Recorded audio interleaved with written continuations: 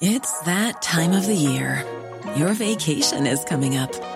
You can already hear the beach waves, feel the warm breeze, relax, and think about work. You really, really want it all to work out while you're away. Monday.com gives you and the team that peace of mind. When all work is on one platform and everyone's in sync, things just flow. Wherever you are, tap the banner to go to Monday.com. Hey, I'm Ryan Reynolds. Recently, I asked Mint Mobile's legal team if big wireless companies are allowed to raise prices due to inflation. They said yes. And then when I asked if raising prices technically violates those onerous two-year contracts, they said, what the f*** are you talking about, you insane Hollywood ass f- So to recap, we're cutting the price of Mint Unlimited from $30 a month to just $15 a month. Give it a try at mintmobile.com/switch. $45 up front for 3 months plus taxes and fees. Promo rate for new customers for limited time. Unlimited more than 40 gigabytes per month. Slows full terms at mintmobile.com. Hey, it's Ryan Reynolds, and I'm here with Keith, co-star of my upcoming film, If, only in theaters May 17th. Do you want to tell people the big news? All right, I'll do it. Sign up now and you'll get unlimited for $15 a month and 6 months of Paramount Plus Essential Plan on us. mintmobile.com/switch. Upfront payment of $45 equivalent to $15 per month. Unlimited over 40 gigabytes per month. Face lower speeds. Videos at 480p. Active Mint customers by 531.24 get 6 months of Paramount Plus Essential Plan. Auto renews after 6 months. Offer ends May 31st, 2024. Separate Paramount Plus registration required. Terms and conditions apply if rated PG. Enjoy. Thanks. Order breakfast at the McDonald's drive-thru. Tell yourself you'll wait to eat it at work, but it smells way too good. So you eat it right there in the McDonald's parking lot meal. There's a meal for every morning at McDonald's. Right now, get any size iced coffee for 99 cents until 11 a.m. and pair it with your favorite breakfast sandwich or one of our tasty bakery treats. Price and participation may vary. Ba-da-ba-ba-ba. McDonald's. I'm loving it.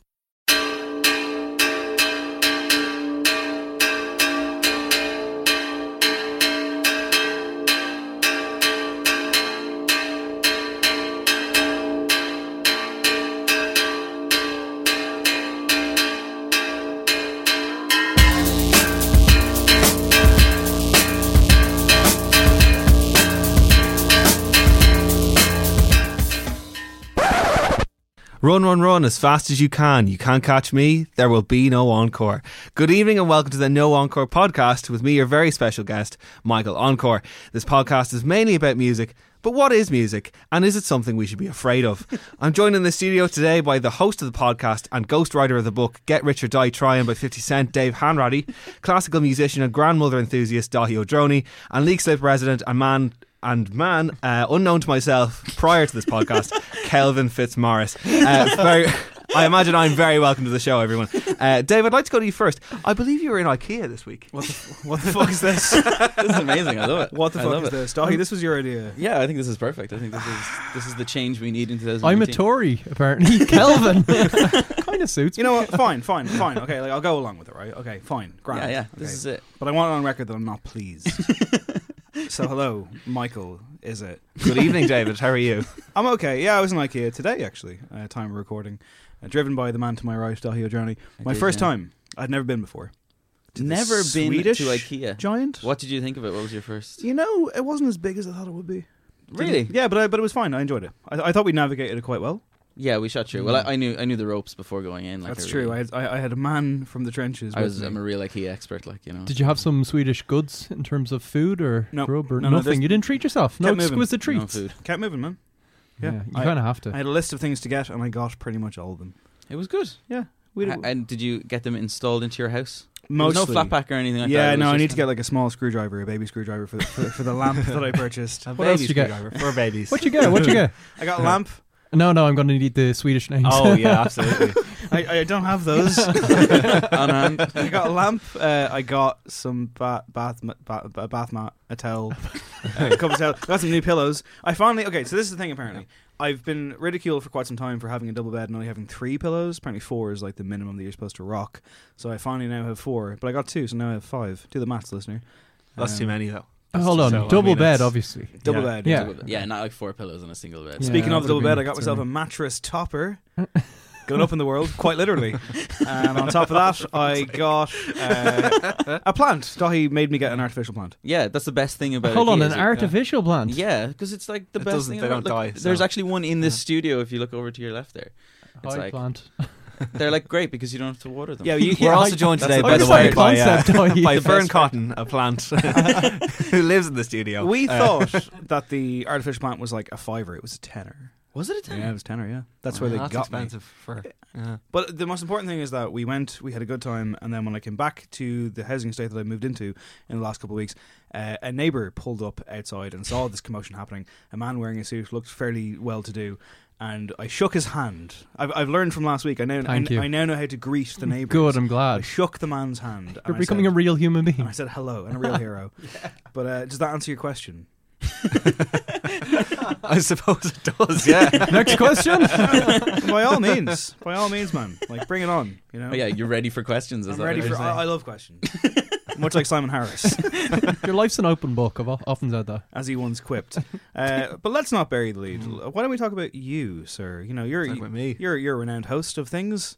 I usually make up all the shows I host, so I've never actually hosted anything before in my life. Well, apart from this, so this is it's going well. This is the first. I think it's going okay. Yeah, I mean, I haven't said anything racist yet, so it's kind of, you know. Yeah, and we're not going to edit that. We're not going to edit that out either. So. Yeah, there will be no editing. We usually put the racist bits in post, don't we? Just to kind of get the quota up. Yeah. Yeah. Well, this I can't think of a better time to segue to Dahi's trip to Sri Lanka. So. you were gone for a while. I was gone for a while. I was gone for soundtracked by something, I believe. Is that correct? Oh my god, yeah. Like there's Sri Lanka is great because there's like a whole pile of different areas you can go to that are all very, very different. But there's one particular area that was probably my favorite, which is a place called Marissa, which was like the ultimate like surfer area where like all these like cool, incredibly ripped dudes are all just like driving jet skis onto beaches and like driving them full speed up onto a beach and just like stepping off them and then like stepping onto these bars and stuff. But the bars are all with these like cool, chill dudes working in them and stuff. But they're rubbish at service. It's like really, really bad. And then like I was like, this can't get any worse because the service is so terrible in here. This is like way too chill. It's like not cool. And then they put on like a Saya track, and I was like, cool, all right, okay, maybe it's a bit better, maybe it's good pop music. They did an entire playlist of pop music that was all just reggae remixes of the original ones. You've brought one in for us, haven't you? I have, so yeah. Let's take a quick listen to it.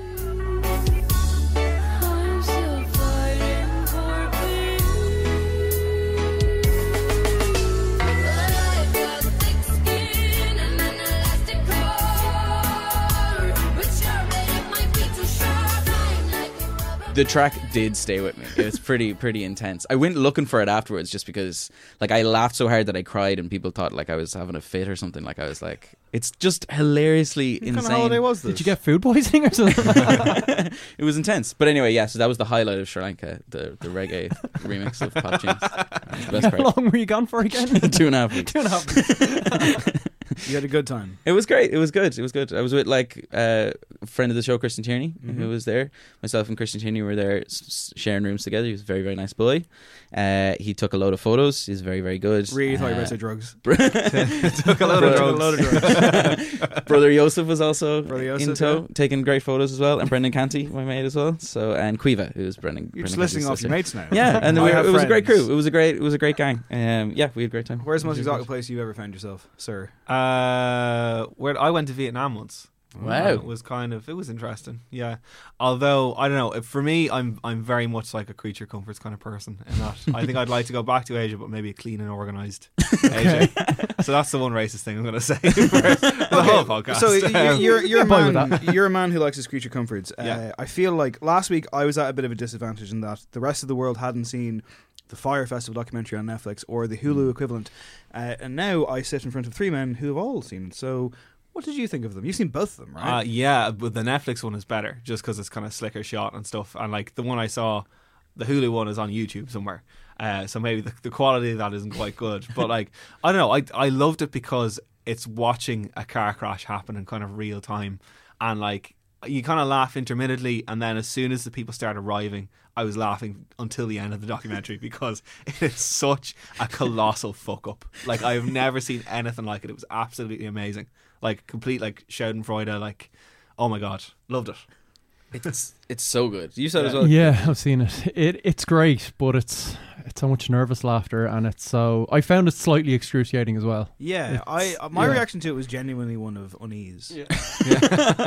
Intense unease. There's something interested about, say, like I think the Netflix one is probably better as well because it's like more dramatic and like it has like this really, really intense thing. But the Hulu one makes a really interesting point, is that like the Netflix one was produced by both Vice and Fuck Jerry, isn't that what it's called? That's them, yeah. The Jerry Media, who were were the social media team for it. So in the Netflix documentary, they kind of skim over some of that stuff very, very quickly. Where they're like, yeah, and then we deleted loads of comments, and that was the thing that we did, and we just kept going even though we knew that the festival was going to shit and everything. In the Hulu documentary, they point out that it's just like, they got away with murder because they were and my biggest takeaway from the whole thing was that and I think the festival kind of contributor guy who kind of knew how to run festivals and stuff made the point that it was like every single obstacle that they overcame and every problem that they like solved like made it so that it could keep carrying on. Like if they at the start just kind of went, look, this is just not doable, I'm walking away, then it wouldn't have happened. So they were like, you know, it's this like classic kind of American startup like culture of kind of going like, well, we'll just solve the problems and that'll be it. And I can't help but feel that like if the actual festival came together and they actually pulled it off, then like that Billy McFarlane guy would be hailed as some sort of like startup legend, amazing American person. dream. American dream. He's actually done it. But instead it was like American nightmare. Dave, you'd mentioned the Take One for the Team episode. Oh my God. It was worse than I envisaged. It's horrific. It will haunt me forever. Yeah. I don't quite know what was going on in terms of they were just like, will one blowjob solve everything? And it was insane. Yeah. Also, there's some customs official who's to explain an 175,000 grand, like $1,000 hole in his books, being like, oh, yeah, it's fine. So they sent some old man to give me a blowjob. I mean, it's so unbelievable. And but just that was the save everything solution. Yeah. It's just this magical thing. The context of it for me was that when I watched this, I think I mentioned that like I was given an advanced screener by the good people at Netflix, and essentially I couldn't get the password to register in for a few days, and I was just like, for fuck's sake, I was like, I really want to see this before I do the podcast, and like before I write my review at the end of the week for the day of release, fast guys, timing is everything in media, as we all know. And I was like, okay, I want to watch this thing, so I finally got it. I'm hotspotting off my phone because I have internet in the gaff. Yeah, it's all fine. Hold on. Is that legal? No. Like, that's totally legal. I paid for my whatever. The point is, I came through the night before the podcast, and I found myself at like 1 a.m. watching the documentary while quite tired. I'm watching the whole thing while quite tired. And it gets to I'm not a young man anymore. You know? Like, I just look young. And then it gets to the bit of the thing where that happens. You know, the Take One for the Team bit. Yeah. And I'm watching it, and he's going like, Billy McFarlane basically told me to give this guy a blowjob, and like I was very much like rubbing my eyes, being like, no, I'm overtired. Like I've misheard that. I better rewind that now because clearly that's not what I heard. Like my mind's playing tricks on me. But no, it wasn't. And also, sorry, he goes, this probably won't go anywhere or something at the very start. You're talking to a documentary. Yeah, he was like, well, this probably won't go anywhere, so I'm just going to say it. And he was like in front of a Netflix film. And he also says, he goes, I took a shower then. And I thought, Grant, he's going to take a shower because he's going to contemplate his life and where he's going wrong. Yeah, and be like, by enabling this guy. I mean, I'm not doing this. And he goes, and then I went and got in the car. And he says also, sorry, he goes, he just wanted to be like refreshed when he went to do the deed. He goes, I got some mouthwash on the go, and I'm like, before? What? But then he's just like, but the guy was lovely and I didn't have to do anything. It was just like never even a suggestion of the like. guy presumably was like, please don't do that. Yeah. Well, he said he was really nice about it, which is like, it's like he turned him down, which is like, I don't know. It's such a bizarre kind of thing. Like they were thinking, oh, it'll solve this. We'll get that guy to give him a blowjob, and that's somehow going to fix. But it so ties into that thinking of just like really quick fix stuff, or like everything gets sorted and blah blah blah. What about the Hulu one? Like, what's the difference here? Like what is? So the Hulu one kind of focuses less on like the actual organization of the festival and stuff, and kind of concentrates more on the idea of how they advertised it and how well it was advertised, and the idea of like how like this is like the millennial dream and all that kind of stuff. So it goes in on that harder. It has an ex-employee from Jerry Media who was the lead guy who was doing all the advertising apparently, but left Jerry Media after the Fire Festival stuff, and doesn't have a lot of the like original crew and stuff like that. but have an interview with Billy McFarland. So like he actually responds to a lot of the different stuff. He doesn't actually say that much, like he's not that interesting, but he does. His girlfriend is on it as well, who like is like with him now that he's in jail and everything. What do we think of Ja Rule's comments on Twitter last week or so? He He's just was- like, he was blame the Hoodwinked. rapper. Yeah. He was hoodwinked and led astray. He's shook by the incident. He's a dreadful individual. Yes, yeah. Like, we've established that. Through all of it, like you know that scene at the end of the Netflix one where it's just like they're like, "This is fraud." He's like, "No, it's not fraud. This is false advertising." As if that makes that Amazing. any better whatsoever. I've been waiting for 50 Cent's reaction, and there's nothing so far. Really, yeah. So when he gets around to watching it, Ja Rule can't was wait. the first out of Saigon as well. They're like, as everybody's trying to leave because there was going to be like attacks on people. They were like, nobody do, nowhere. Where's Ja Rule? Was he even at the festival? I don't think he ever went to it. No, That's insane. Like, So hang on. You are a man whose, like career involves festivals. You've been to many of them. You're a fan of them generally. mm-hmm. Did this give you any kind of like post-traumatic shock? Like, were you like, Jesus? Like, because you've had a few disasters of your own. I was looking at the organization. Nothing of on it. this level that I'm aware of. you know, Yeah, until the festival documentary that comes Blast out. Guy Yeah. organised and, yeah. Dahi Fest is happening in 3 months, guys. It's a cruise. Yeah, on an island off the coast, the coast of Ireland, which are Star Wars Island. yeah, with famous influencers from Ireland, including Michael Fry and Rob Lipset. like my Yeah, thing was the like two of us in the room together. We're best mates. So, yeah. I was looking at it, kind of going like, I think the major issue was the time thing. It was like if they had planned it like 2 years ahead instead of 4 months, it might have actually gotten done, and it might have actually been finished. There's also like a thing where one of the most entertaining aspects of it is obviously rich people panicking and not knowing what to do in these like hurricane shelter tents while still filming everything. Yeah, but the Yeah. thing that people forget, if they had their wherewithal, and I'm sure some people did this, but they don't really show it in the documentary. Like it isn't like they were on like a completely deserted island with nothing there. There was a fucking huge town right beside it. Like I mean, if it was the equivalent is Electric Picnic, if Electric Picnic started falling apart, people just walk into Stradbally and get a pint. Like what is everybody talking Go to that about? spar around the corner. Yeah, actually, that's another really good part in the Hulu documentary. I mean, if you watch the Netflix one and liked it, just watch the Hulu one as well. Okay. It's like Yeah, well worth it it. is. It's great. They go into like all of the stuff where people were trying to leave in the airport, and they get this like insane stuff where at one point they were like they chained up the doors in the airport because people were trying to get on the planes That's in without the any Netflix one as passports well. and all that stuff. Yeah. But they go into real big detail on it. and just on how the Hulu drunk one. everyone was and what a Yeah. mess it was. But I think it's important to realise that they brought them in and got them so drunk in the first place, and then they got the buses 5 miles out to the campsite. There's no buses back. They're all just like, where the fuck are we? Like, you know? Turn this bus around. Last week on the show, we actually got a lot of really good feedback on the show last week for the 2-man job that Craig and I I did. love how surprised you sound. We actually got quite good feedback for our rambling. Yeah, and I believe like we actually have a bunch of new listeners as well, which is nice. Nice. So our music Welcome. podcast, as you might have figured out. So essentially, the preamble last week was very, very long, but I think that was part of the charm. This one won't be as long, but it's been long enough already. But there's 2 more things to get to before we Keep get to the going. music news. One is that Craig and I went to see a motion picture last week. Goes by the name of Heat. Yeah, it does. It was amazing. It was the sound that really got me. Good God. So loud. Al Pacino, That gun battle was Robert De just Niro, like, oh. the Lighthouse Cinema, 11 o'clock till 2 o'clock in the morning. Yeah, special. It was pretty astonishing. I mean, like it's got like I love Heat. It's got a lot going for it. It's got some problems, and they're very glaring, especially in 2019. But you know what? It Michael kind Mann- of all Michael Mann- works somehow. Michael Mann can't write women. Like it's Oh, bad. yeah. It's bad. Welcome back to Man Talk with me, Michael Mann. Can't write women. That's right. It's man talk, not woman talk. I didn't actually realise that it was initially. I know there was a film made beforehand, but there was talks of it like being a TV show. There was a There's TV bits in movie it where you're like the called Natalie LA Takedown. Portman stuff seems like, oh, that could have been in a TV Yeah, it's series. quite tacked There's like on. trails like that. It's a bit like I very Mulholland much Drive. enjoyed it. Yeah, it's great. It's a great movie. It was very loud when it was very loud, and like I had that like cathartic moment at the end of like the Moby song. I playing. know.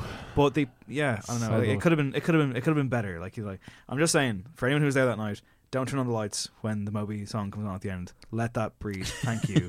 Would have been a bit better. Wasn't quite as bad as when TV3 fucked it up when they played it and they smashed in with coming up next. Let's see what's happening in the jungle. It's like great. Thanks very much. I know. The Netflix ruins all that kind of stuff now as well. Where They it's just squash the immediately screen. into, Do you want to watch The Punisher? No, I don't. I want to watch this cathartic moment between Robert De Niro and Al Pacino, 2 of the most overrated actors of all time, given it the role in their best performances ever. Pacino, by the way, way. Those moments when he goes off. That's So good. It's got to be ad libs, right? Also, hold on, because I went home and started reading about Heat until like 5 a.m. In the initial script, he was supposed to be like have a massive cocaine problem, and they just got rid of that bit. So it kind of explains some of it. That does explain a lot. Yes. Okay, so one last thing before we get off the preamble. There was a review last weekend that did the rounds. I say did the rounds. Did the rounds. Dave spread it far and wide. I sent it to about 17 people. A 1,400-word review of an acoustic gig by Danny O'Reilly of the Coronas was written for a publication that will remain unnamed. Is this the Mike the Pies gig? Yes, it is. Okay. In Listowel? That's how it's pronounced? Listowel, so they're I like how you're sticking to last week's promise of not mentioning. correct. Yeah. Very So well done. essentially, a redacted publication did not redact this 1,400-word piece. So essentially, I want to read 3 paragraphs from it. They're short enough, and they're very interesting, because it contains the following violently Alan Partridge section of the review. These are actual words that were written about Danny O'Reilly from the Coronas acoustic gig that he did in Kerry. Is it Kerry? Kerry. Oh, is it? Yes, Kerry. Okay. Still? Yeah. So it was a very special night anyway. Here we go. Last year, Danny slung on his acoustic guitar and serenaded a small crowd in a bar somewhere in Donegal, if memory serves. Aidan O'Connor, who runs Mike the Pies in Listowel, got wind of the one-off and decided, long before Danny O'Reilly could even have contemplated it, where the son of Mary Black would be playing in January of 2019. First of his name. When Aidan gets on the case, he is irresistibly persuasive. He made the calls. He turned on the charm. His negotiating skills prevailed. Danny stuck it in the diary. Scheduled for the first week in January, for those in the know, there was a feeling that it might be one of the gigs of the year. Aidan gave us a call. Why don't you come down? We decided to make the journey south. Listowel is closer than you might imagine. It's not. It's not at all. The motorway takes you all the way to the outskirts of Limerick. Before you penetrate the city itself, you follow a spur to the west, barrelling out the N69 towards Foynes, and on to Tarbert, whence the local ferry crosses the Shannon estuary to Collimer in County Clare, a village of just 500 people. The trip from Limerick to Listowel is 75 kilometres, which even on a winding road is less than an hour's driving on a good day. I mean, it's a shorter trip than that review, I suppose. Holy shit. How, in the name of God, is that in a music The review? publication was not The Lonely Planet, we should point out. Was it AA Road Maps or something like Okay, so let's bail into the news. Yes. Shall we? Okay, so there's a new Spotify feature that allows you to mute artists. Spotify has quietly rolled out a new feature allowing users to block any artist from automatically playing in playlists, charts, radio, or users' personal libraries. All right, who's first up then? Who's getting muted, guys? Anyone availed of this yet? What I would say is that this is I think it's kind of a lazy move, or it's a bit of a quite of a safe move for Spotify. In that, like, they aren't going to cut artists off that make them lots of money straight away. They're going to be like, okay, we're going to give the listeners the responsibility of blocking people that they don't like. Mm-hmm. So I think it's quite clever from their point of view in that they've completely just washed their hands of having to do anything like that. Yeah, you know? they got in a lot of hot water last year, didn't they? When they were they had taken people off the playlist, like XS Tentacion And R. Kelly. and R. Kelly, and people got up in arms, Including and then, Kendrick Lamar, who threatened probably- that's yeah. right, yeah. take his music So they off had to service. backstep that, and this is actually a pretty genius move in my opinion. It's like a smart way of kind of going like, look, it's free of us, like you can do whatever you want now. Yeah, it kind of works for them. Who are you muting? I've yet to do it, but I feel like it's going to be a big list. I mean, Really? it'll be like But did you find yourself... be like my Twitter list. You know? Do I get I never get Stumble artists that I into don't? stuff, Yeah, I yeah. never stumble in. That's true. Yeah, I don't think I need this feature. But Yeah. if I was, If to I was You're do going it- to make if you're a using a lot of point by muting people anyway. Yeah, you're going to screenshot the blocks and put them up on Twitter, you asshole. I'm going to mute Natasha Ask R. Kelly. Bedingfield, Fuck you. 4 non-blondes, Razorlight. I have stuck on Chris Rock Brown. Caviar before, and like an XXX Tentacion song will come on, and he actually was kind of talented, and you're like, ugh, I have to turn this off now. I Yeah. feel the same So- about World's Greatest by R. Kelly, because Yeah, that's just the in a thing, couple you know? playlists of mine. Yeah, I need to get yeah. rid of it. We had this debate about Gary Glitter years ago, Dave, Yeah. when you insisted that Let's explain. Rock and Roll Christmas was I still said, amazing. Well, no. And- What happened was I said that if they take Rock and Roll Christmas Sorry, Dave. away from us, well then we're the real victims. No, Yes. I would like to point out that I was making a very deliberately pointed dark joke, and I don't actually mean that. But what happened was we were in the office one day in Hot Press back in the day when we used to work for that publication that won't be named, and I remember sticking on Rock and Roll Part 2 because that's got a huge build-up, and I let it build all the way in the office to see what would happen. Anyone would notice, right? And then hold on, you weren't Craig. You weren't doing some you turned around social experiment. You turned around. You were jamming out to the Glitter Man. You turned around and you were like, really? And at this point, it was at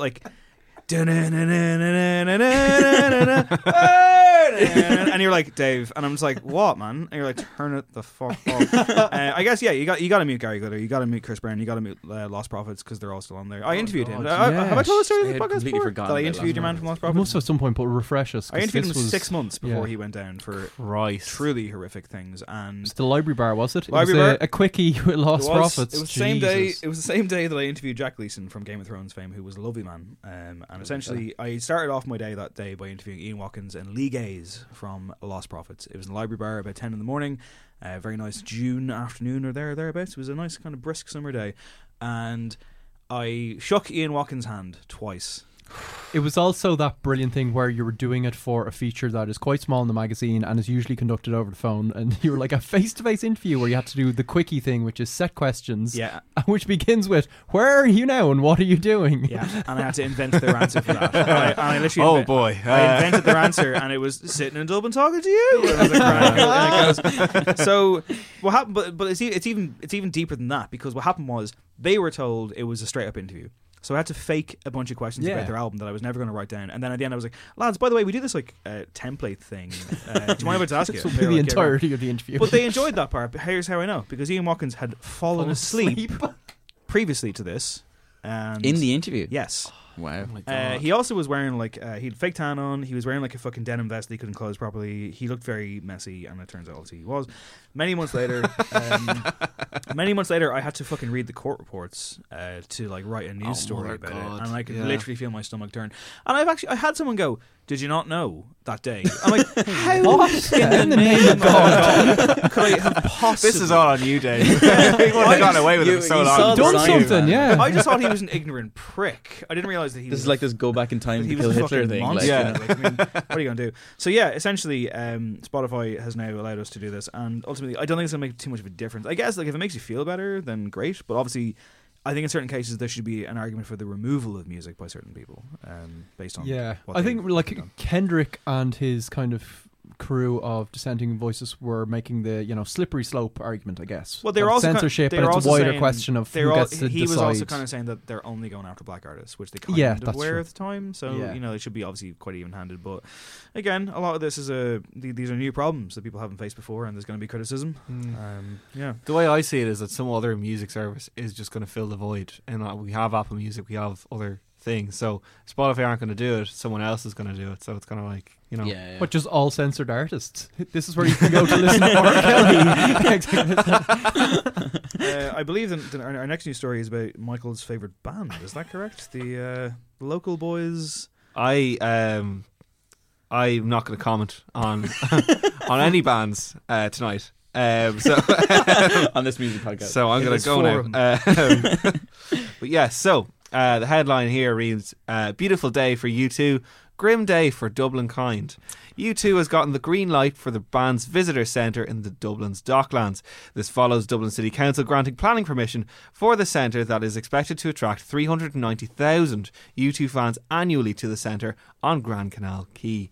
In recommending that planning to be granted for the development, the planner's report in the case stated that the centre will upgrade one of the most prominent locations in the city and contribute to the animation of the area. The animation of the area. Are we looking forward to getting inside this visitor centre and seeing all the memorabilia? I'm looking forward to getting inside your conflict of interest. What do you mean? Your dad works for Dublin City Council. Your dad's Bono. This specific department. But the U2 department. Do you hear that? Do you hear that sound, guys? That sound of backpedaling. I did actually do a summer in the city architects in Dublin City Council, and it got was much to say then, I so suppose. boring because no work was being done whatsoever in that place. So you decided, you know what Dublin needs? A U2 visitor centre. Have we seen the shots of like what it will look like? What the I think proposed is so look funny about it's them is that dreadful. they have grey skies and stuff. Yeah, and it's just such a an dreadful apocalyptic thing. It's like something from a Clockwork Orange. Like. It looks like Nine Inch Nails artwork. Yeah, It does look like Genuine. Yeah, you're It's right. this grey kind of prism of like ego or something. It's just I mean, but it's obviously this has been done before in Liverpool, right? Like the Beatles, museums and stuff. This is obviously like a rip of that kind of thing. You know? I guess so. But I was looking up today. I was like, I guess this is kind of it. And then I looked up what Liverpool is like now, and there's like loads of Beatles museums now, and there's even a Beatles escape room. Where basically it's Dave, we have to go. It's called Escape Yellow Sub. You can go on their go. website called escapeyellowsub.com. If someone can That escape would be Beatles amazing, room guys. in record time, it's me. And the premise of the escape room, the Beatles escape room, is Pepperland is under siege. The Blue Meanies have sabotaged the Yellow Submarine, and you are trapped as the countdown to missile launch begins. Only you can stop nuclear war. Do I get to drop acid before I go in? I think you probably I do. feel like I have to. Yeah. This, however, won't be quite as colourful, but it will have. It'll recreate the band's original studio and various exhibit areas that include a series of abstract scenes such as the music room and Larry's kitchen. I'm intrigued. What the hell is Larry's kitchen? Is it actually a recreation of his kitchen? I Will hope Larry so. be there? Maybe that was the Do proposal. an omelette. he wouldn't sit in there. You know, He wouldn't, hey, guys. wouldn't sign off until they did that. Like When myself and Dave went to the show last year, they had this like comic strip kind of thing in between tracks, but they never finished the story of that comic book. So I'm hoping that maybe they might finish the actual comic book story in the. a lot of people are upset about this. I don't think it's that big of a deal. No, I think there's a Daniel O'Donnell visitor centre somewhere in Donegal. So, I mean, if anyone, okay, like I'm not a huge fan of U2. I find them insufferable for absolutely no reason. I'm sure they're really nice people, but I can't stand them.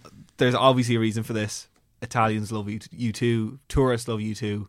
I think fair enough. And God damn it, I love you too. It's in a weird place for like a tourist place. Like, It you is, think yeah. they'd put it beside like the Guinness Brewery or something. Yeah, it's a like bit out of the way. No tourists go down by the Grand Canal. Well, they Dock, have surely. the CHQ, you know, the Famine Museum and all that kind of right, stuff. okay. So It's a I cross. suppose they're Yeah. trying to develop that area. Board Gosh Energy Theatre. Yeah, but sure, do tourists go to theatres? I guess it depends what's on. I guess it depends on the tourist, doesn't Would you like a museum made of you at the end of your music career? it? Yeah, in like Ballyvaughan, County Clare kind of Yeah, thing. yeah. Yeah, absolutely, yeah. What would be in it? Would Your there be gigantic Dahi's Dahi kitchen? sign.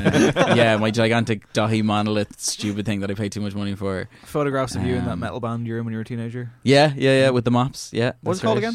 again? Keepsake. Keepsake. Or we changed the name eventually to Jesus by the Fire Point because there was a fire escape point beside a statue of Jesus that we used to hang out beside. And there's in your our school. escape room. That's Fantastic. There was some high controversy in the Irish public media sphere this week, wasn't there? yes. So the Azalea Banks Irish Odyssey in headlines. So Azalea Banks gets off a flight after an incident with a flight attendant. She calls herself the Queen of Ireland as she arrives by ferry for the Dublin gig and calls Irish women ugly and asks Conor McGregor for help. She then attacks the reigning Rosa Tralee on social media, and a Dublin crowd chants against Aer Lingus to Azalea Banks on Academy stage following the Ugly Irish Girls controversy. And she said, I want to dedicate this to all the beautiful Irish women.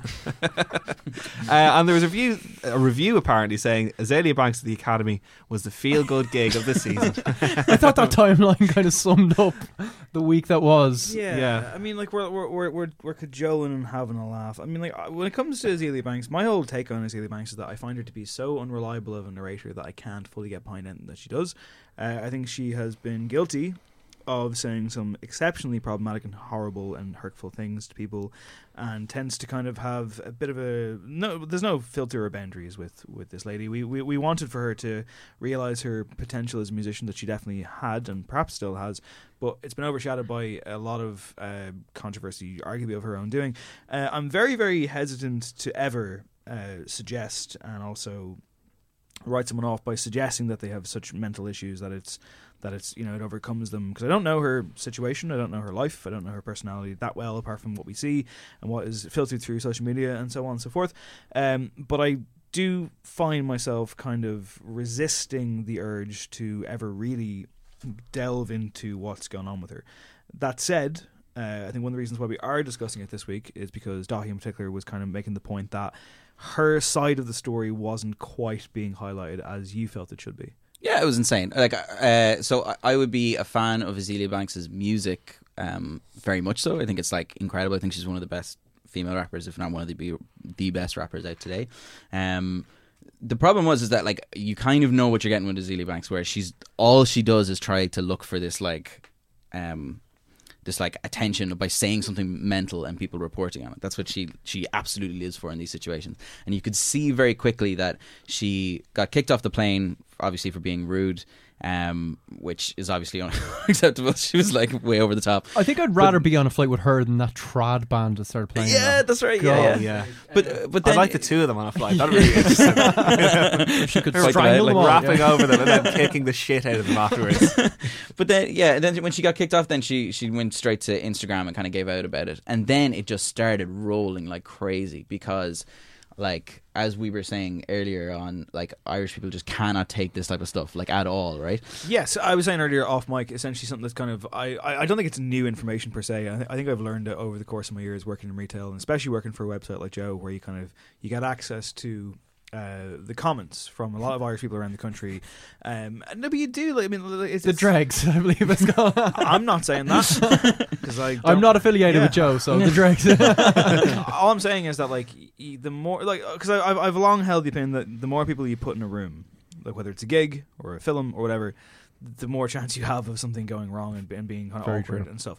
Some people just don't know what etiquette is. So I do believe, though, that when it comes to Irish people and Ireland, is that, like, despite many, many years of horrendous oppression and horrible things that have happened in our history, I think that Irish people are the ultimate people when it comes to can dish it out but can't take it. That's kind of where Completely, yeah. we are so entitled. How dare you slag off this person that I actually hate? That, like, he's ours to pillory or whatever. It's just, it's amazing. Like, you know, for the land of 100,000 welcomes, like, it's not that way for me in a lot of cases. It is in a lot of cases. There are great things about Dublin, great things about Ireland, great things about, like, It's a U2 visitor centre opening right here. absolutely. like Cork, Galway, Kerry, like, you name it. Like, everywhere in this country has got some fantastic things, and it's great. And, like, it's nice to see tourists coming over and having a good time. But at the same time, there is a lot of darkness in this country, and I just feel a lot of it is because for all the fucking things that are painted of us as being these great characters, I don't think we know how to laugh at ourselves. And whatever Azealia Banks did or did not do, the vicious toxicity and hardcore racism that she was insane. faced with Yeah, that was is mental. It's purely unacceptable. She was taking It's not screenshots acceptable. and, like, kind of coming back at people, but, like, when you just actually looked at the stuff that people were sending her, like threatening to throw excrement at her at the show, throwing potatoes, which is just like, what are you even Go back to what are you doing? Nigeria, all and, this like, kind of what stuff. what Oh were my you, God. what are you even Yeah. hoping to achieve by sending these messages to somebody? I was don't just, get it. I don't was just understand the thought mental. process. And you can understand why, you know, she obviously, like, really, really went for it then, and you could see her, like, online presence then, especially on Twitter and on Instagram. Like, she posted about 6 times more than she ever She also would. made front page news and, like, Yeah, on every single Red Top. and she like- documented that and basically said, like, you know, like, I won or something, or, like, you know, like, Yeah, I, yeah. I won this round. See, I didn't pay a whole lot of attention to it just this week because I was just thinking, like, no good can come of this. I mean, because Yeah. people are saying horrible things to her, and, like, she's been known, like, the whole, like, I actually went off her for quite a while because of the Zayn Malik thing. I thought what Yeah. she said Yeah, there that was was absolutely disgusting. Yeah. And it's kind of like, right, I know she's going to say something really bad back, and I don't want to hear what it is. You can, because, yeah, you know, because you can also get to the end of the day where it's, like, basically like the Sex Pistols, right? Like, wasn't the Sex Pistols, like, dropped from their label because they were, like, cursing at air hostesses and spitting on the floor? Sounds and like shit. something I they mean, do, yeah. It's just like that classic thing. Like, Yeah, I mean, there's a difference between being provocative as a punk band or, like, you know, like, ultimately, like, you know, just trying to get to your gig, and, like, obviously it causes yourself a lot of problems in the process. I think Matthew/Michael, sorry, has it correct when you say, like, cut that out. I think Michael Encore has it correct when he says that, like, 2 wrongs don't make it right, and, like, that's kind of what it comes down to. And it's just very, very difficult, and I just find it to be, I find it really unedifying. I don't like to see this reaction. You'd like to believe that we have progressed as a society that we simply don't go this way. But unfortunately, some people are just in this knee-jerk thing, and I'm sorry, guys, it flirts, it goes beyond ignorance and it becomes racism, and it's just unacceptable. It's wrong. It's horrible. Yeah. It's gross. This week, however, Oh yes, Oscar talk. everyone's favorite thing. Yes. I haven't seen any of these films. I've only seen Black Panther. So, songs from A Star Is Born, Black Panther, RBG, Mary Poppins Returns, and The Ballad of Lester Scruggs were nominated for Best Song for the 2019 Academy Awards announced Tuesday morning. While Black Klansman, Black Panther, If Street Beale. This is the longest sentence of all time. If Beale and Streets, And his street. if Street Beale could talk, if Beale Street could talk, Isle of Dogs and Mary Poppins Returns received nods for the best score. Yes. So excellent please tell me done. we do not get it. So yes, he's right. That is what happened. It's got to be Ian Beale for me. I think he's gone away with best score. So the Oscar Absolutely. nominations happened this week, and for me, I haven't seen a lot of the films either, but it seems to me to be quite a weak situation. I guess let's talk about snubs first of all. I haven't shall we? seen them, but I know they're terrible. Let's talk snubs. We'll talk snubs. We'll go straight to Dahi because Fucking Suspiria, man. a very angry Yeah. man.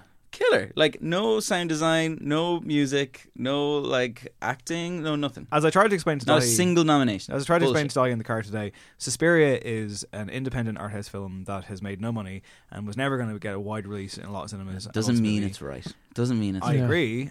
Tilda Swinton should have been nominated for like at least Yeah, 2 of her 3 absolutely. roles, but ultimately wasn't. Also, just horror in general is usually horror's always Yeah. overlooked. even if it's Comedy is always mainstream. overlooked. Yeah. Stunt people. I mean, like I didn't really see it as a horror film, though. Like, I mean, obviously it is, but, like, you know, you it goes beyond that. You're gonna It get goes pretentious on beyond us that. now, right? All right, okay. Goes to the lighthouse once. So anyway, Craig, Mission Impossible Fallout left off the list as well. I mean, I know, it's a disgrace. it really is. It should be up there for cinematography, like at least. Of course it should, yeah. But listen, the Oscars at this point, I mean, do they ever get it right? It's an industry. They stumble it's into an occasionally industry getting it night right. out. It's a glitzy bullshit Yeah. thing. And it's not being hosted by anyone. Is No. it? Have they sorted that out? the talk of getting the Avengers. Kumail Nanjiani? Getting the Avengers. Not the actual Avengers, Okay. because they are not real. The actors who portray Earth's mightiest heroes will apparently be on hand, as will others. I don't know how they're going to handle the opening section, though. It's but going to be dreadful. we've been spared Kevin Hart monologue. That's all right. Yeah, You know, that's not the fair. worst. So, the song, though, of course, having won the prestigious No Encore Song of the Year last year, All the Stars will now lose, I think, to Shallow by Yeah, Lady probably. Gaga, which is going to win, even though I can't It's fine. stand that It's song. fine. I think it's garbage. It's a grand song. It's grand. And it's Yeah. very Oscar-y. It is very, yeah. It's total Oscar bait. Gaggers, as she's known, is also up for Is best. she known as Gaggers? Best act. She is now. Gross. She's up for. She's up for best actress. She's up for best actress for her role in *The Stars Born*. what, Gaggers? We're playing a bit of music tonight. She was fantastic in that film, and I'd like to see her win. Bradley Cooper, who very much wanted to be christened as the new Clint Eastwood or whatever the fuck, was not nominated for best director. Hold on, Clint's back with a film in which he stars at the age of 89, isn't Bradley he? Cooper's in it as well. Oh, is he? Have Directed you heard by. anything? It looks terrible. It's called The Mule, and it's getting bad reviews. I saw the film this week though. I went to cinema. What you see? I saw Glass. Oh, I'm hearing bad things. It's fucking Terrible. awful. It's really bad. Looks great. Okay. Shot well. The guy did It Follows and Split. Makes it look very good. Good opening half an hour. After that, goes off a cliff. And by the ending, oh boy, it goes off a cliff. Like, quite astonishing. Are we all going to see it? I don't know. Yeah, I'll probably see it. Kinda just wanna to- spoil yeah, it, but just I won't. No, don't. Don't spoil just it. so I can wrap up. I'll the- just say, some of the most unceremonious storytelling I've ever seen in my life, to the point where I was like genuinely stunned. But yeah, no, it's not great at all. Quite bad the more I think of it. Bruce Willis, right? Bruce fucking Willis. You want to talk about a guy who just sleepwalks through life. I mean, it's genuinely astonishing at this stage. He's wanted to make this film, allegedly. He's friends with Samuel L. Jackson and M. Night Shyamalan. You know, you'd think he could try. You think he could try? Maybe he is trying. Maybe he's doing his best. All right. No, it's Maybe bad. he's knackered after all those Die Hard films. He's doing another one of those, apparently. Of course. But no, he is. it's not a great film. It's So, made, so is this the end of the short-lived like M. Night Shyamalan? well, it's made a songs lot or of whatever? money. It's made a lot of money, and also to be fair to M. Night Shyamalan, like for all his faults, he seems, So this is why I didn't say his name, because I'd be here for like all night. Like he seems like a nice guy. He apparently put up Loads of money, he yeah, put up yeah. his house to make this Yeah. film. So I'm glad that he's making his money back. He seems like a really nice guy. And he actually. apparently now wants to go off and do more original content, so good for him. He seems like a lovely guy. It's just not a good film. It's not for any Oscars either, so don't worry about it. Oh, James McAvoy is very good in it. I will say this. Commits very well to his multiple roles that he plays. I think, Oscar-wise, Shallow will win Best Song. It shouldn't, but it will. Score-wise, I haven't seen any of the films apart from Black Panther and Black Klansman. Black Panther's up for Best Picture. Like, I mean... That's pure, like, get the viewers in kind of stuff because they know this film. I think it's been a cultural phenomenon and it had a lot of boxes to tick. But I haven't seen any of the other films, so I can't really. I can't be like, it's literally the only film out of all the list of films in 2018. I saw that. I saw Avengers, and they were the two films in 2018 I'd probably seen at all. So it's kind of like, yeah, it was good, but from a very limited frame of reference. So you think it should win Best Picture? Absolutely. I haven't seen the rest of them. So okay. So last week on the show, we discussed the imminent return of Vampire Weekend. We didn't. I'm getting that wrong. What happened was last week on the show, we did the show, we left the show, and as so always happens with No Encore, you look up your phone and you see something of big note has come out in the music world, and that, dear listener, is of course what I've already said by accident. Vampire Weekend had announced that they would be releasing new material. They're stealing Daithí's release model by releasing 2 tracks at a time. See now, I'm leading the way. In a build-up to a bigger project. We're due some new material from you soon, aren't we, sir? Yeah, I'm not willing to talk about that just yet, though. So look at him. we'll move on. Very coy. On the Closes spot. right up, See, doesn't he? That wasn't in the notes. He didn't know that was coming, and I think he did well. Thanks very much. you answered that as if you're like, shit, I said there's new material coming. Yeah. Oh, fuck. I'm going to go home. Like, You could just I better make something. Throw something together in 2 hours. It'll be fine. Fine. Just Like, stick it them would up. count as new material. Craig Fitzpatrick. I don't have an album on the way or anything such thing. But you have an album to look forward to. Yes, I do. So last Thursday, when this happened, what was your reaction when you were presumably on a train home? I was very, very excited. It was a big deal. They teased that this album was coming. They said it was called FOTB, which we now know stands for Father of the Bride. And that's the name of the album. And it's coming in the spring. They've released 2 tracks, and we're going to start off our Songs of the Week section with one of those tracks. It's called Harmony Hall. But every time a problem ends, another one begins.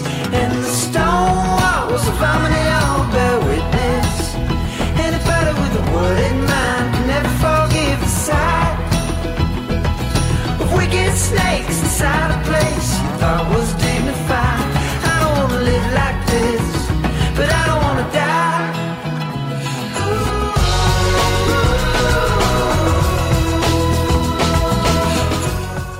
All right, Craig, take it away.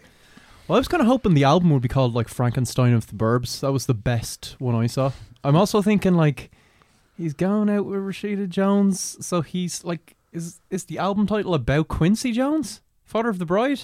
Before we even get onto the song, Possibly could be. I'm not willing to make that speculation. This isn't. or a is it celebrity- about the Steve Martin film? Like, This isn't the a concept National album about Enquirer, that Craig. This isn't a gossip column. All right, let's get on to the music. This like about a minute and a half in, I was like, well, it's an instant classic. So I don't know if I'm particularly the one to be like giving the dead-eyed critique of this song because I think it's great. Well, I've seen some dead-eyed critiques today. Yes, as have I. I've seen. So is it being like received mixed reviews? Is it? Or? Yeah, I'd say mixed reviews. I've seen people kind of say that There's been great it reviews sounds and then terrible. one bad review. Which I was like, Okay, I mean, okay. So, how would you describe it sonically, apart from what we just heard? it kind of mixes elements of Contra. There's some references quite blatantly to modern vampires. But sonically, yeah, it has this acoustic thing where the way the kind of guitar and piano works reminded me of like a kind of Fleetwood Mac style thing. The guitar figure itself is a bit long from the Beatles. It's very Paul Simon-y. It is kind of straying into adult contemporary, but I'm fine with that. And instantly catchy. The lyrics are great. Yeah, working for me. We've only heard it for a few hours. I will say I like it on first impressions. If it might be a little bit too Paul Simon-y for me, but there's definitely an element to it where I'm like, it's a little bit, oh lads, Christ is magic, isn't he? Like it's a little bit, welcoming you into a cult. I don't know. What? To me, it had a feeling of like kind of like a Vietnam protest song, but like a modern version of that. That's what it felt like to me. Yeah, it has kind that of era has this kind of- very kind of like hip, and I know the lyrics kind of based around this kind of like the build up of universities and protests in universities and stuff as well, which yeah, kind of the lends Harmony itself Hall to is that. in Colombia, isn't it? Yeah, So it's kind of, the mix is gorgeous because it does have this guitar thing where the two guitars are playing on both sides, and it's like Yeah. really, really. Didn't they release like a video of like just the riff? for 120 minutes. long? Yeah, I listened to it all. I mean, that's a bit much now. Dave, in that's how I fairness, like. reacted to the news. I So listened they to just the they 120 just minute played the video. guitar riff for 120 minutes and just It put was it background and work. I just ignored it. I wasn't actually probably I got about listened to 2 it. It was minutes in and it low. drew me mental. Like, To be I fair, was like, after we saw Heat the next day in work, I listened to Moby's God Moving Over the Oh, Face so of the did I. Waters Yeah, on repeat. Yeah, for about 3 hours straight. Again, what do you make of this, man? Oh, Vampire Weekend. I loved it. I'm not a huge fan of Vampire Weekend. I never have been. But when I heard it was coming out, I was like, oh, God. And then I listened to it, and I was kind of walking here. I was like, this is lovely. I really, really It is, enjoyed yeah. it. Yeah, Okay. it's really, really nice. Harmony Hall sounds like a porn star, I think. Harmony Yeah, Hall it does like- is a Westmeath house, is it not? Come I'm again? pretty sure it is. I think it's like a big fancy house in Westmeath. yeah, could be a reference. There was another track release. I think it is, but I think it's his alma mater in Yeah, Columbia it's a University. Columbia Westmeath. University Yeah. reference. Westmeath University. Yeah, the other track was 2021, only a minute and a half long. I preferred that one. It's a bit more. It's pushing the envelope. It's electronic not and adult strange. contemporary. It was like it sounded like kind of Fisher Price, James Blake to me. Is this Like, it's the second track? 2021? Yeah. It felt half It's cool. finished. If it felt like it was Well, just like do a you know what? finished halfway It's through. the more I thought about it, like this album is under an hour in length, Oh, and it's yeah. 18 tracks. This is going to be a kind of Intros. intro, Yeah, they're gonna interlude roll or an between intro, the two. or yeah. So it's kind of a nice little palate cleanser, Interesting. probably. Okay, so the numbers game will now be played, as is As our is want. tradition. Michael Encore, can I have a number between 2 and 5, please? 4. It's Foles, the returning Foles, with a track called Exits. Oh, yes.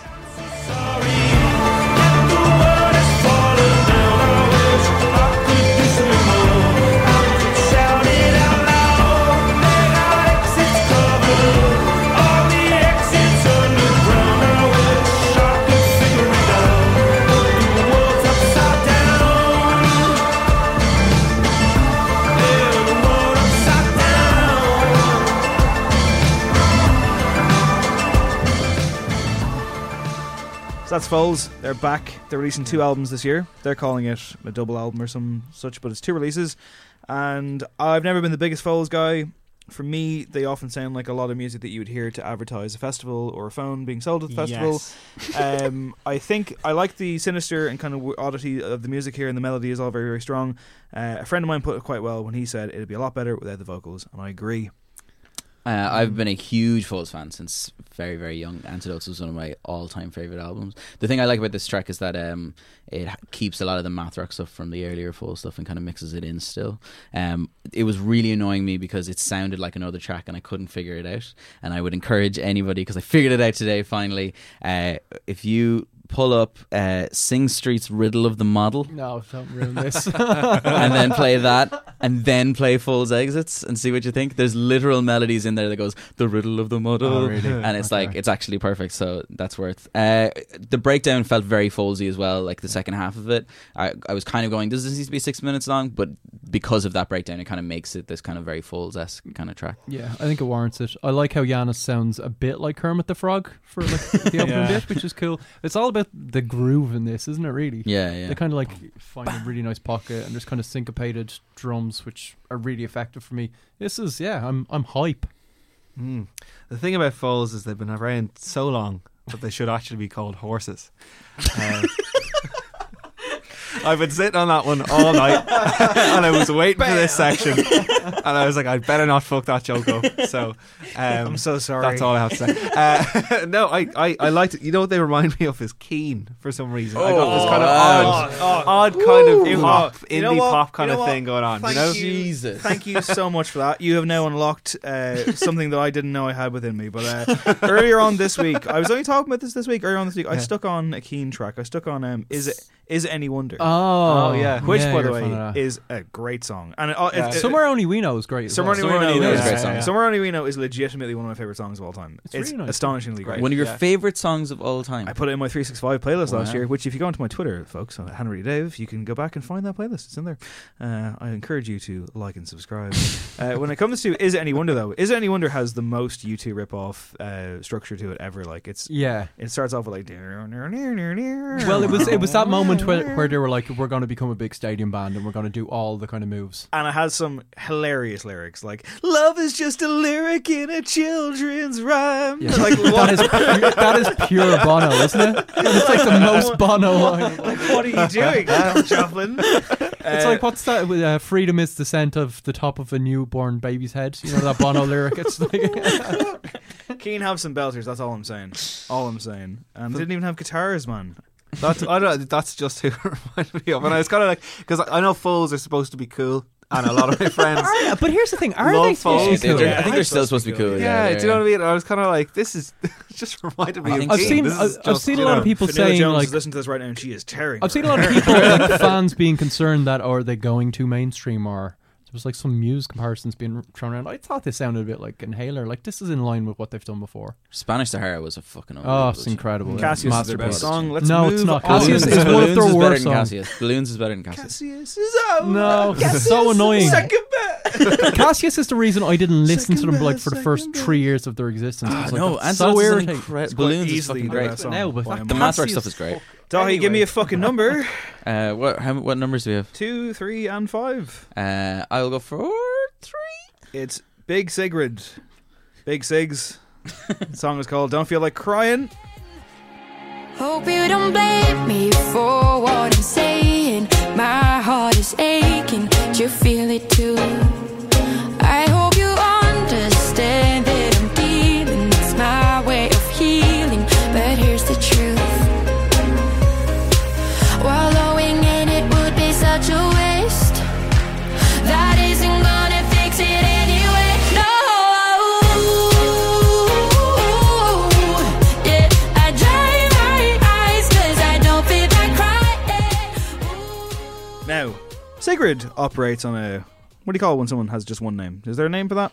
Moniker. Mononym. Mononym. She's Yeah, you're right. mononymous. You probably know this. She's not a monomono. Ian Beale Street. So, yes, you might wonder what Sigrid's surname is. Well, it turns out I've cracked the codes, guys. Her name is, in fact, Sigrid Ray Jepsen, because this is so derivative. It is the most Carly Rae Jepsen of a track. Carly Rae Jepsen Yeah. track that I've ever heard. Is she on it? Now, granted, it doesn't mean it's necessarily a bad thing. Yeah. But it's chasing trends. I can't remember. We reviewed the last Carly Rae Jepsen, and we weren't too impressed. No, we didn't were love it. It so didn't maybe, hit the marks. So maybe this is picking up where Carly Rae Jepsen is leaving off. It's totally that vibe. It's going Yeah. for the same thing. And I think this is more successful. I think it kind of This hits is a its banger. marks. Mm, Yeah. it's great. very good. Yeah, no, I like Sigrid quite a bit. My criticism of her has been that, like, the songs aren't quite fully there yet, even though, like, she has belters. Like, she's got belters, but, like, there's just... She's so accomplished and far along as a performer Yeah. that I'm just like, where are the songs that I think are, like, going to be timelessly good? Like, Strangers is great. Don't Kill My Vibe is excellent, but I don't know how like, strong they're going to be in years and years to come. This feels more like, you know... This feels like radio, this feels like box sticking, but it's very good at what it's doing, but it is also guilty of tapping into those kind of fucking very irritating Jess Glynn style. That's exactly what I thought when I first heard it. I was like, "Is this Jess Glynn?" No, it's not. It's Sigrid. I wish I could stop I still Jess really Glynn. enjoyed it. I Like, it interviewed was- Jess Glynn once. She was lovely, but I wish I could stop her. No one can stop her. Yeah, no, You didn't say that about Ian Watkins. But Jess Glynn, yeah, the monster of her age. Yeah. Thankfully, someone did stop Ian. We really should move on. Michael. Yeah. No, just the first thing I thought was Jess Glynn. But I then you kind of get into it and it's like, this is fucking great. It was, really enjoyed this one. It reminded me of Jessica Simpson's Public Affair. Do we all remember that? It's the same vibe, Wow. same lyrical Give me content. the full lyric. Got my girls going out for a public affair. But I think that was like an interpolation of Holiday by Madonna, so maybe that's the reference I'm thinking of. All right, But yeah, it works for me. As It we say works on for the me. show a lot. Yeah. All right, there are a couple of numbers left, Craig. You've got 2 and you got 5. Give us 5, please, David. Why, it's the Bard of the Risen People. It's Hozier. Don't mean a thing. I got some color back. She thinks so too. I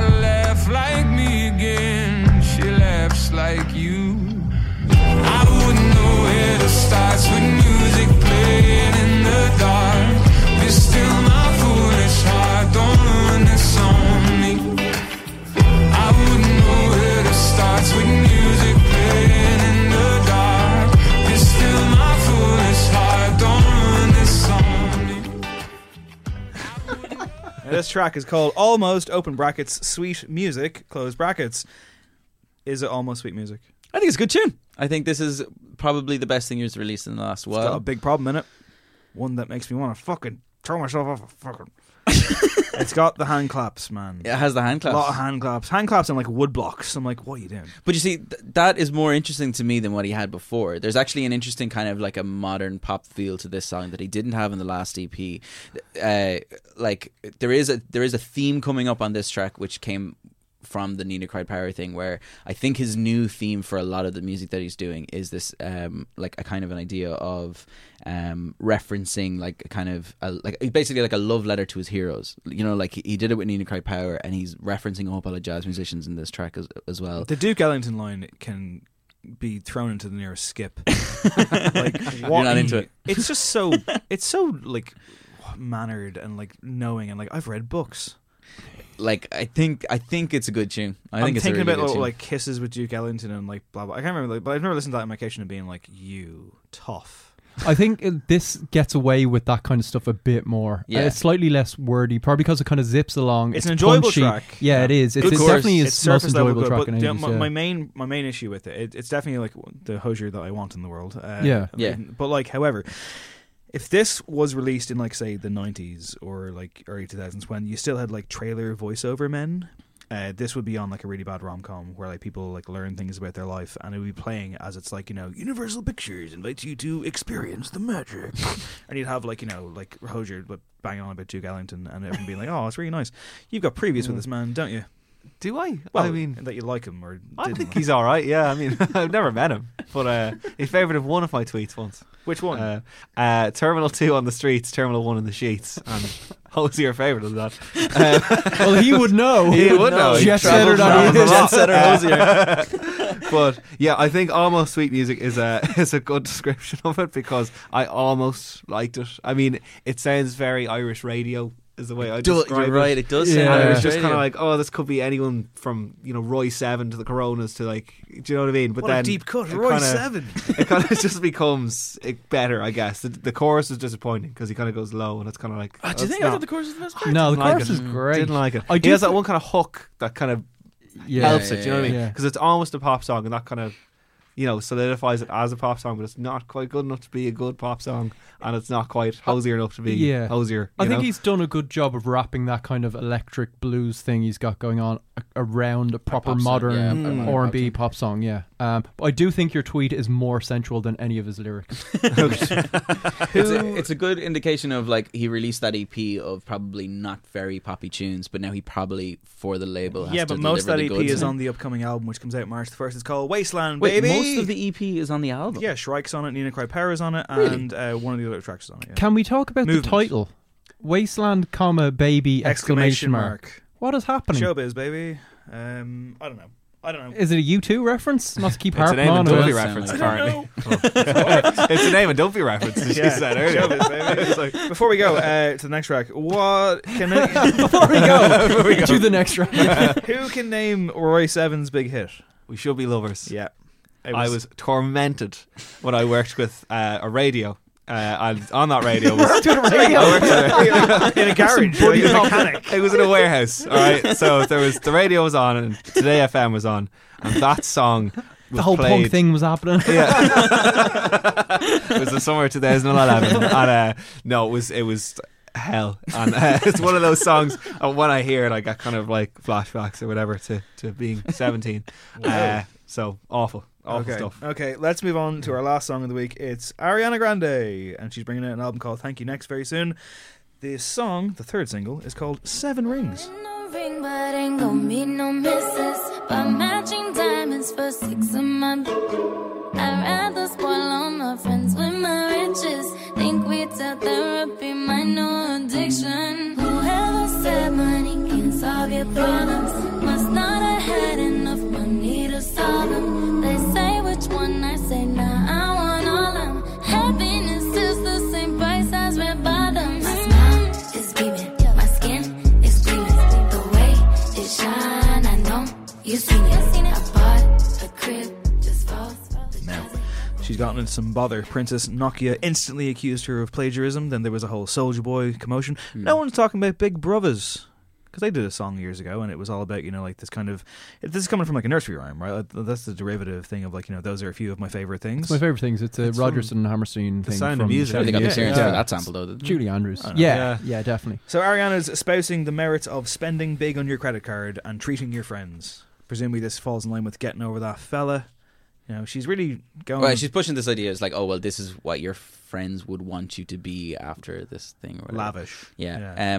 I don't particularly like this track, but what I do like about it is that it is a kind of a commitment to do something different. I just thought the last album was so bland that, like, at least this is like something weird or something different, and she's actually thinking outside the box. But do you not think it's a kind of weird that lots of other people are already doing? Like, it screamed the whole Migos... Trap, 2 Chainz. It was really silly for anybody to kind of go, like they're copying me. It's yeah, like Princess Nokia. There's an entire genre built around that. Yeah, flow, Gucci Mane. It just this felt to me was like I've complained about those trap drums for a while now because they're just over everything, and this felt like is it the new final straw? I think this is the point where trap is dead. Final straw, Snow Patrol.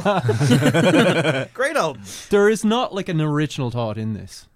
I agree with you. Yeah, my favorite things to the trap references, as Julie Andrews called her out on stealing her music. But the kind of the one-liners which are kind of work as memes. It's kind of that Beyonce thing of like I'm strong and I'm just going to throw out quips. The great thing is that I'm because it's an like Ariana Grande song, Michael and I get to hear it all the time. So like it is being massively well received, right? Like this track. It's because Ariana Grande can do no wrong. Yeah, I don't know if it is like.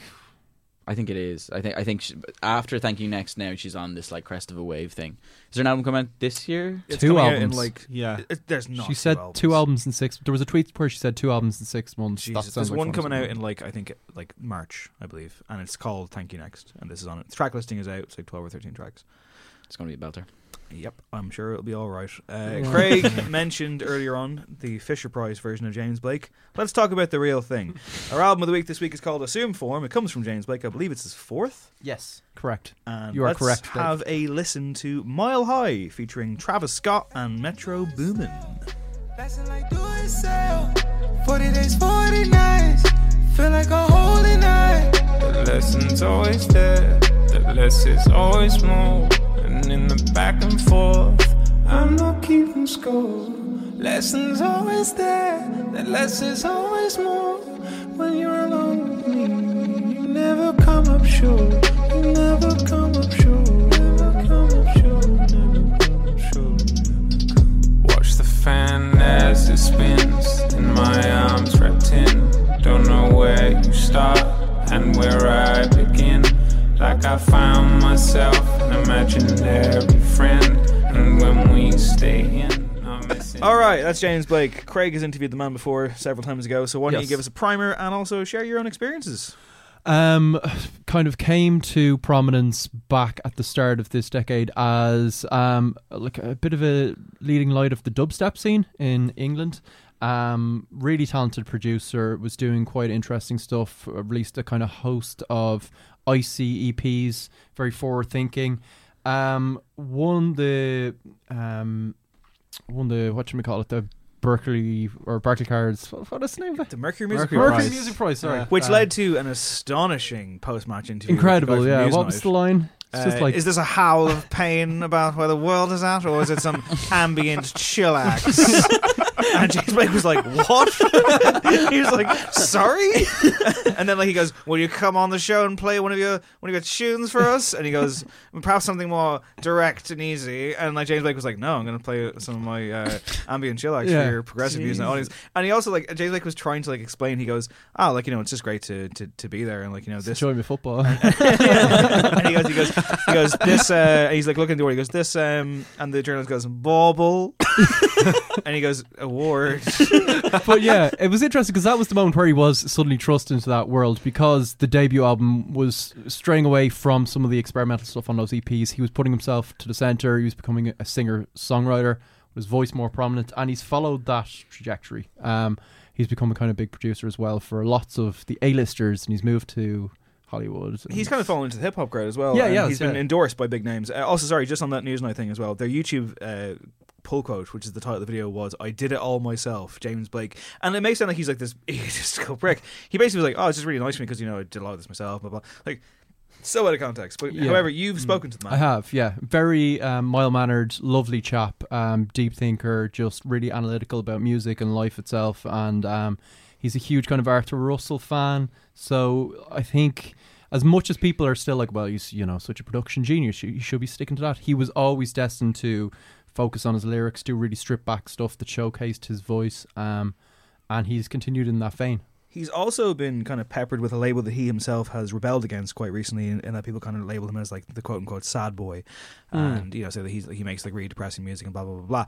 He hit out at that last year via, I guess, some tweets and also just kind of some talks he was doing at some seminars and so on, and basically has kind of tried to move back against that one. That is kind of coupled with the fact that this album has been described by a lot of people as having a certain narrative, and that narrative being that he's happy now, he's in love, he's in a relationship with Jamila Jamil, who's an actor who is also known for turning her Twitter account into a soapbox against every single ad ever aimed at women's products, which is getting very fucking tiring, but good for her. She's an activist. I just find it really exhausting to see in my timeline every day. Hit that mute, mate.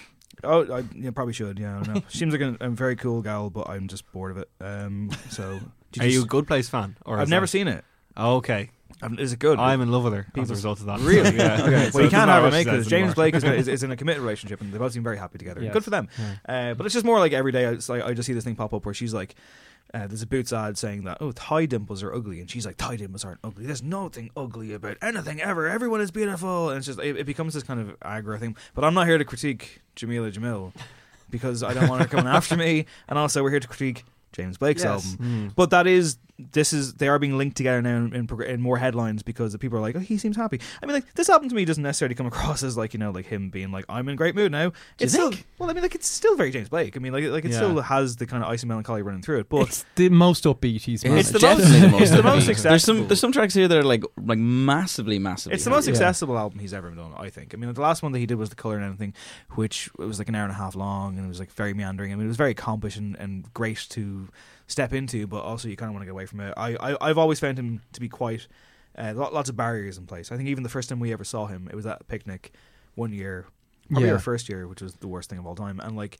we walked by him at like 6 o'clock in the main stage. There's almost no one there. It's during the daytime, and he's like blasting his heavy doing bass. his thing. It just didn't really work. No.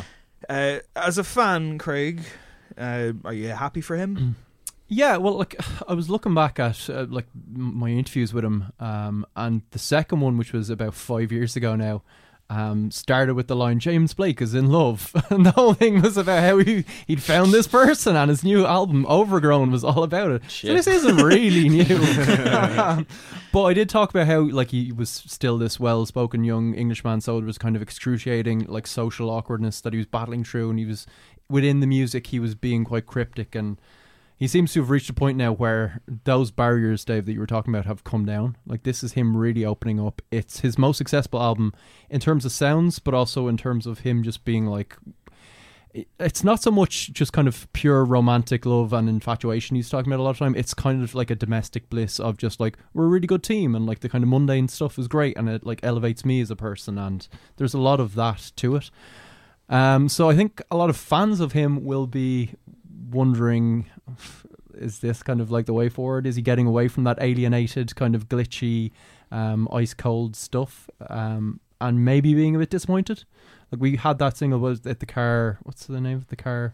If the car beside you moves ahead. Yeah, it moves ahead, which was much more kind of isolated sounding and experimental, and you can see why it didn't make this album, because tonally it just wouldn't have worked whatsoever. I think people were hoping for more of that stuff, but this is just straight ahead, kind of intriguing avant-garde pop. Yeah, I see. I'm not a huge James Blake fan, and I was only aware of how big he was because he did a double header. Was it with Kanye or somebody recently in the 3 Arena? Kendrick. Yeah, sorry. Yeah, that's. I should know the difference between them two, obviously. But yeah, no, I really enjoyed it, and I completely agree with you there in that, like, I definitely felt like there was a sense of like contentment throughout the whole thing. Like, obviously, different songs mean different things, but like the whole thing is just like very pleasant and very kind of. I really love that little sample he has of like the high pitched voices that he kind of runs through the whole thing, and then the track with Andre 3000 I thought was amazing. Incredible. I really enjoyed it. Really, really good. It's for me, it was a very, very positive album. I found it very, very positive, to the point where, and what you said there, where it's like it's probably his most accessible. I think it's his most poppy. Like, especially the say the second and the third track, Mile High and Tell Them, are both extremely poppy tracks, I thought. And then I think the thing that makes it, I really, really like this album. I think the thing that brings it from a good album to a great album is the features. As you said, the Andre 3000 verse is incredible. I wish there was more of it. I wish they'd given me another verse of that. They just really, like, I was really desperately like wanting that. And then I think the Rosalia track is the best track this year and one of the best I've heard in ages. I absolutely love it. We found out today, I think Tara Stewart actually found out that it uses this very heavy Irish sample, which sounds really like Sleepyhead Passion Pit song. Valerie Armstrong, I believe her name. Yeah, is that's right. Yeah. And that song is amazing. Now that has a lot of hand claps in it and stuff. It sounds like the beat was made by Rosalia. So I'm not sure if you were a fan of that. It's fine. Barefoot in the Park is the track. To me, it taps too into trying to be like from a grand movie of the golden age of Hollywood or something. Like, there's just I couldn't quite. It's too ambitious. No, I can't believe The Way We Flow was probably more like that to me. I mean, those two are back to back, and for me, they're like the standouts. I agree. The Andre 2000 verse is phenomenal. He's great. He's so good when he wants to be. Like, there's so much here to enjoy. I genuinely like the album quite a lot, but I kept wanting it to be this kind of masterpiece. I kept wanting it to sweep me away and take me away, and the more I listened to it, the less it did that. So, I mean, I don't know. I don't know what's missing per se.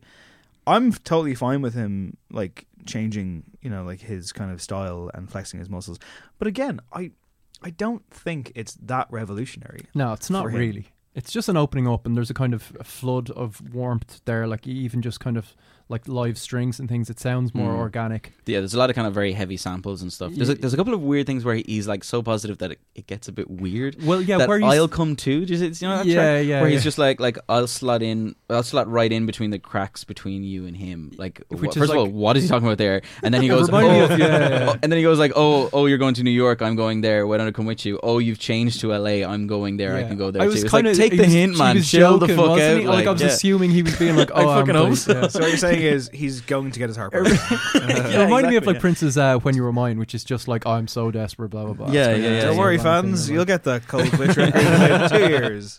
I think there's a couple of tracks that are kind of a bit throwaway. I think Power is probably not amazing, and I think Lullaby, I think a lot of people seem to really, really like the track, but I think the album should have ended on Don't Miss It. I think that track is really Power On to me is trying too hard to be like Reborn, where it's kind of using a repetitive loop thing to like to kind of G you up. And like the drop a pin on the mood that you're in. Like, he does this a lot, where he will kind of reference technology and do a kind of grumpy middle-aged man thing where he's like, oh, just put your phone down. Like, he's always doing stuff like that, and just like slyly mentioning. So what you're saying is it's this year's A Perfect Circle album. He's like, just go outside. I do think as well that like vocally, I think he's amazing, but he will put you in a certain mood with his vocals, which is not really like, he's not Mr. Loverman R&B dude, so he can't really approach that stuff. So there is still heartache just by the very fact that he's singing. Even when he's singing that he's content, it's like a set mode. He's limited in that respect, I think. Did you want Mr. Liverman or R&B dude from this? Did I? I found. Do you generally want that? Yeah, I think everyone wants a Mr. Liverman. If anyone listening would like to, he's a very distinctive kind of indie voice, do you know what I mean? And it was kind of like, it's pleasant, and I do know what you mean. It's very kind of sad, and I feel bad that, like, he's kind of got an Eeyore effect where he's just like, God, you're so depressing even when you're happy, But, there's a point. There's as well. I don't really feel like it really threads together very perfectly as an album as well. Like, there's like, it doesn't feel like it's like a full album. I'll definitely like take tracks out of this, I would say. Sure, yeah, it didn't gel for me perfectly. Like, it kind of did feel a bit stitched together. Like I say, I really like James Blake. I really like this album. I really thought on the opening listens that, like, oh, here it is. Here's like the first great album of the year. Like, this is definitely going to be the one to beat for a while. And then the more I listened to it, the more that feeling of excitement did dissipate. So overall, I gotta go 7 out of 10. I'm going to go 8 out of 10. I really, really liked it, but just because of those couple of tracks that I wasn't really too gone on, and the way it flowed, I'm not amazing. But there's some incredible tracks on this, and it's definitely worth checking out, I would say. I'd go with an 8. I thought it was incredibly pleasant. Yeah. That's what we all want. Let's be honest. An incredibly pleasant Yeah, I go with a Pleasant really strong 8. experience. And I think we're Yeah. probably expecting a huge amount of him just because he is such a talented dude, right? We're probably being slightly harsh on this at times. I mean, the thing is like his albums, like most people come away with it going, there's a couple of really amazing tracks here, and then there isn't. It isn't like a fully realized. Have we album or read whatever. the Pitchfork review? I haven't read it, but I've heard Yeah, it was bad, 5.8 was it? 5.8, and I thought it was way off base with a lot of its points. It read quite pointed.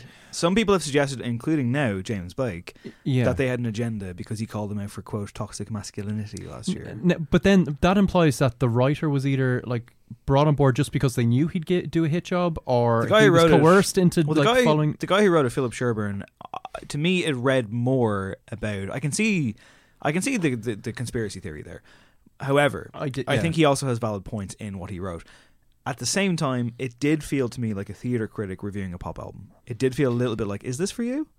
Yeah. What exactly did you say? He's just very kind of like... He made a point about it being quite hard, performative in the way of, like, James Blake is clearly just talking about this new love, and it's like a couple just going, aren't we great together, and you feel excluded. Whereas actually I had the opposite reaction. I felt it was quite empathetic in terms of probably like, relatable positivity. if you're in... Yeah. I just thought, I thought it was inclusive of anything, and I thought he kind of connected in a real way. So I didn't understand that thing of like, oh, he's just showing off and being like, I'm so in love. It felt like a weird thing for me. It didn't feel like Man of the Woods or anything. Yeah, for sure. Well, what does?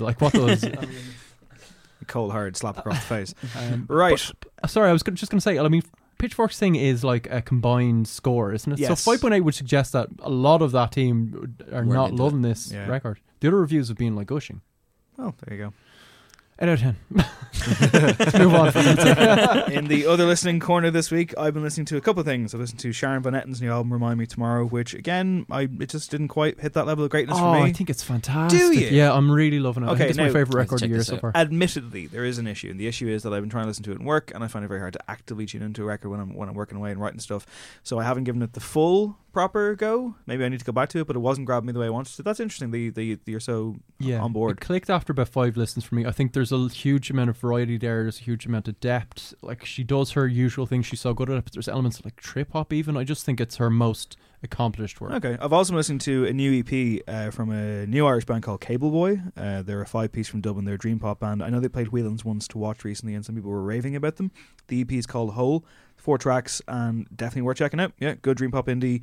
There's something there with this band for sure. What about you, sir? I've been listening to Deer Hunter because they're one of my favourite bands, and they're one of those bands I like so much that I don't know any of the names of the tracks or anything. I just kind of will just put them on, and I can listen to them for hours, and it doesn't matter what album's on. I absolutely love it.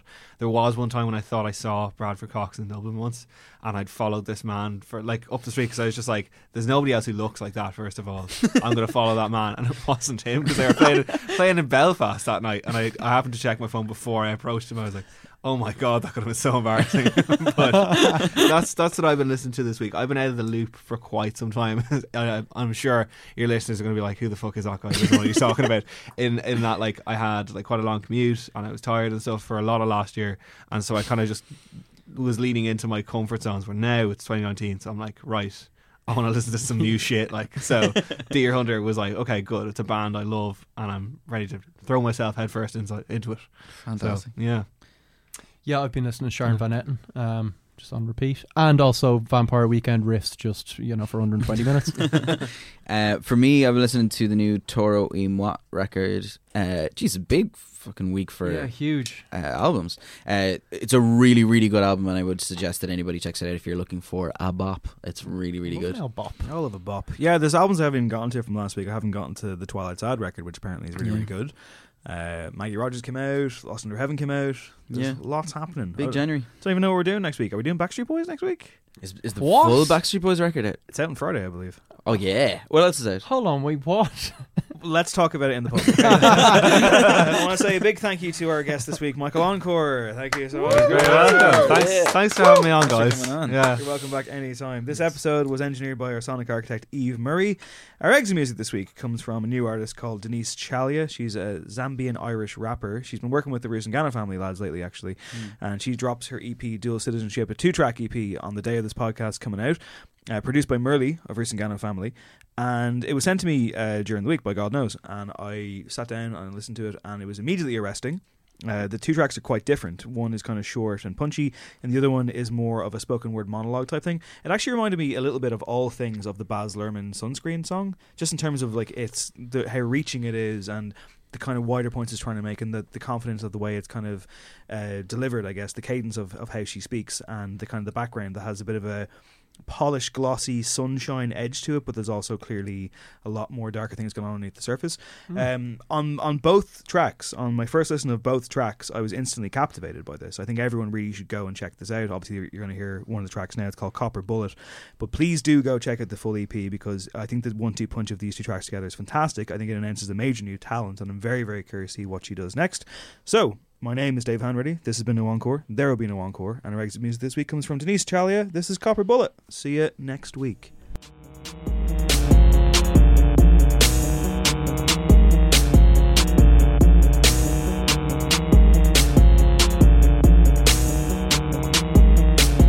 Them man there can't vex me. Them man there can't stress me. Text me, test me. Them man don't contest me. Even if they're George. Them man there can't best me.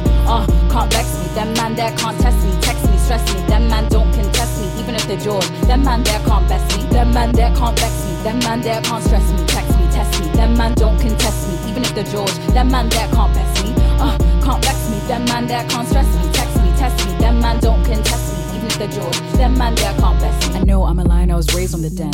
I'm Cajun again. Levels 1 Carolina Reaper before I go Cajun again. I'm raising the bar with my pen. Some man move way too Piers Morgan. Don't watch, I'm taking it in. And I know there's part in numbers, so when I go I'll take all of my friends. Might get Sarah Bartman tatted on my heart, so you know what it means to see a resurrection. Runs apart from a history imparted, I put it in my art. I'm the child of a resurrection. I'm the voice my elders fought to free. Man with Ben Belinja and my legacy. Qualified with or without a degree. Keep your respectability, don't bring that to me. I'm on my bell hooks, brands for non-G's for back, and I'm still gonna twerk it out. I'm not a theory or a concept, this is in me, I know what I'm about. And yeah, I'm the chosen one, I know the one who's making the choice. Call me a diva, a prima, ballerina, but I'm still on point. Them man there can't vex me, them man there can't stress me. Text me, test me, them man don't contest me. Even if they're George, them man there can't best me. Can't vex me, them man there can't test me. Text me, stress me, them man don't contest me. Even if they're George, them man there can't best me. Them man there can't vex me, them man there can't stress me. Text me, test me, them man don't contest me. Even if they're George, them man there can't best me.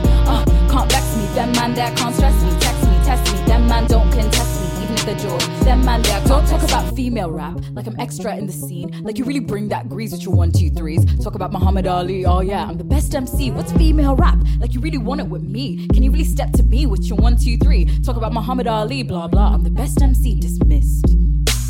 We're raising the bar, so you are never gonna be missed. Shell, cause all I wanna do is see hits.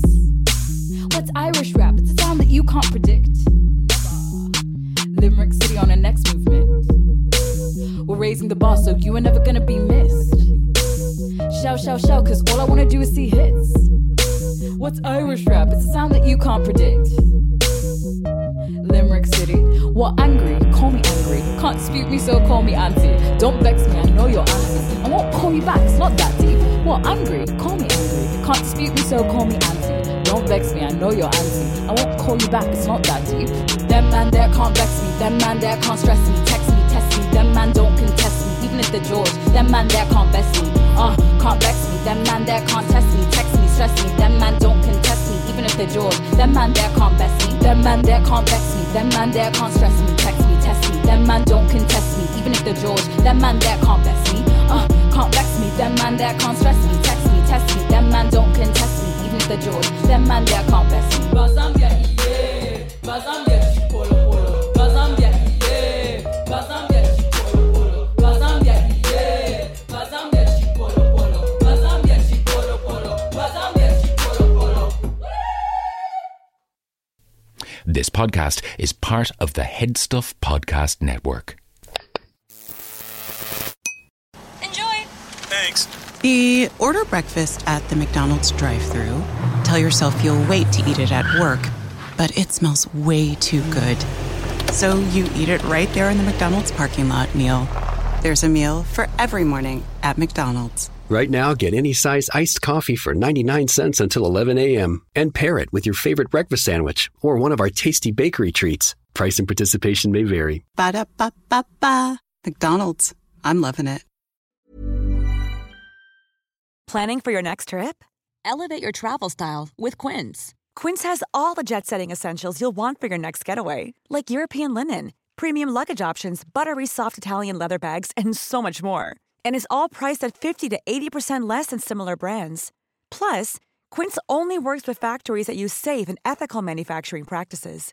Pack your bags with high-quality essentials you'll be wearing for vacations to come with Quince. Go to quince.com/pack for free shipping and 365-day returns.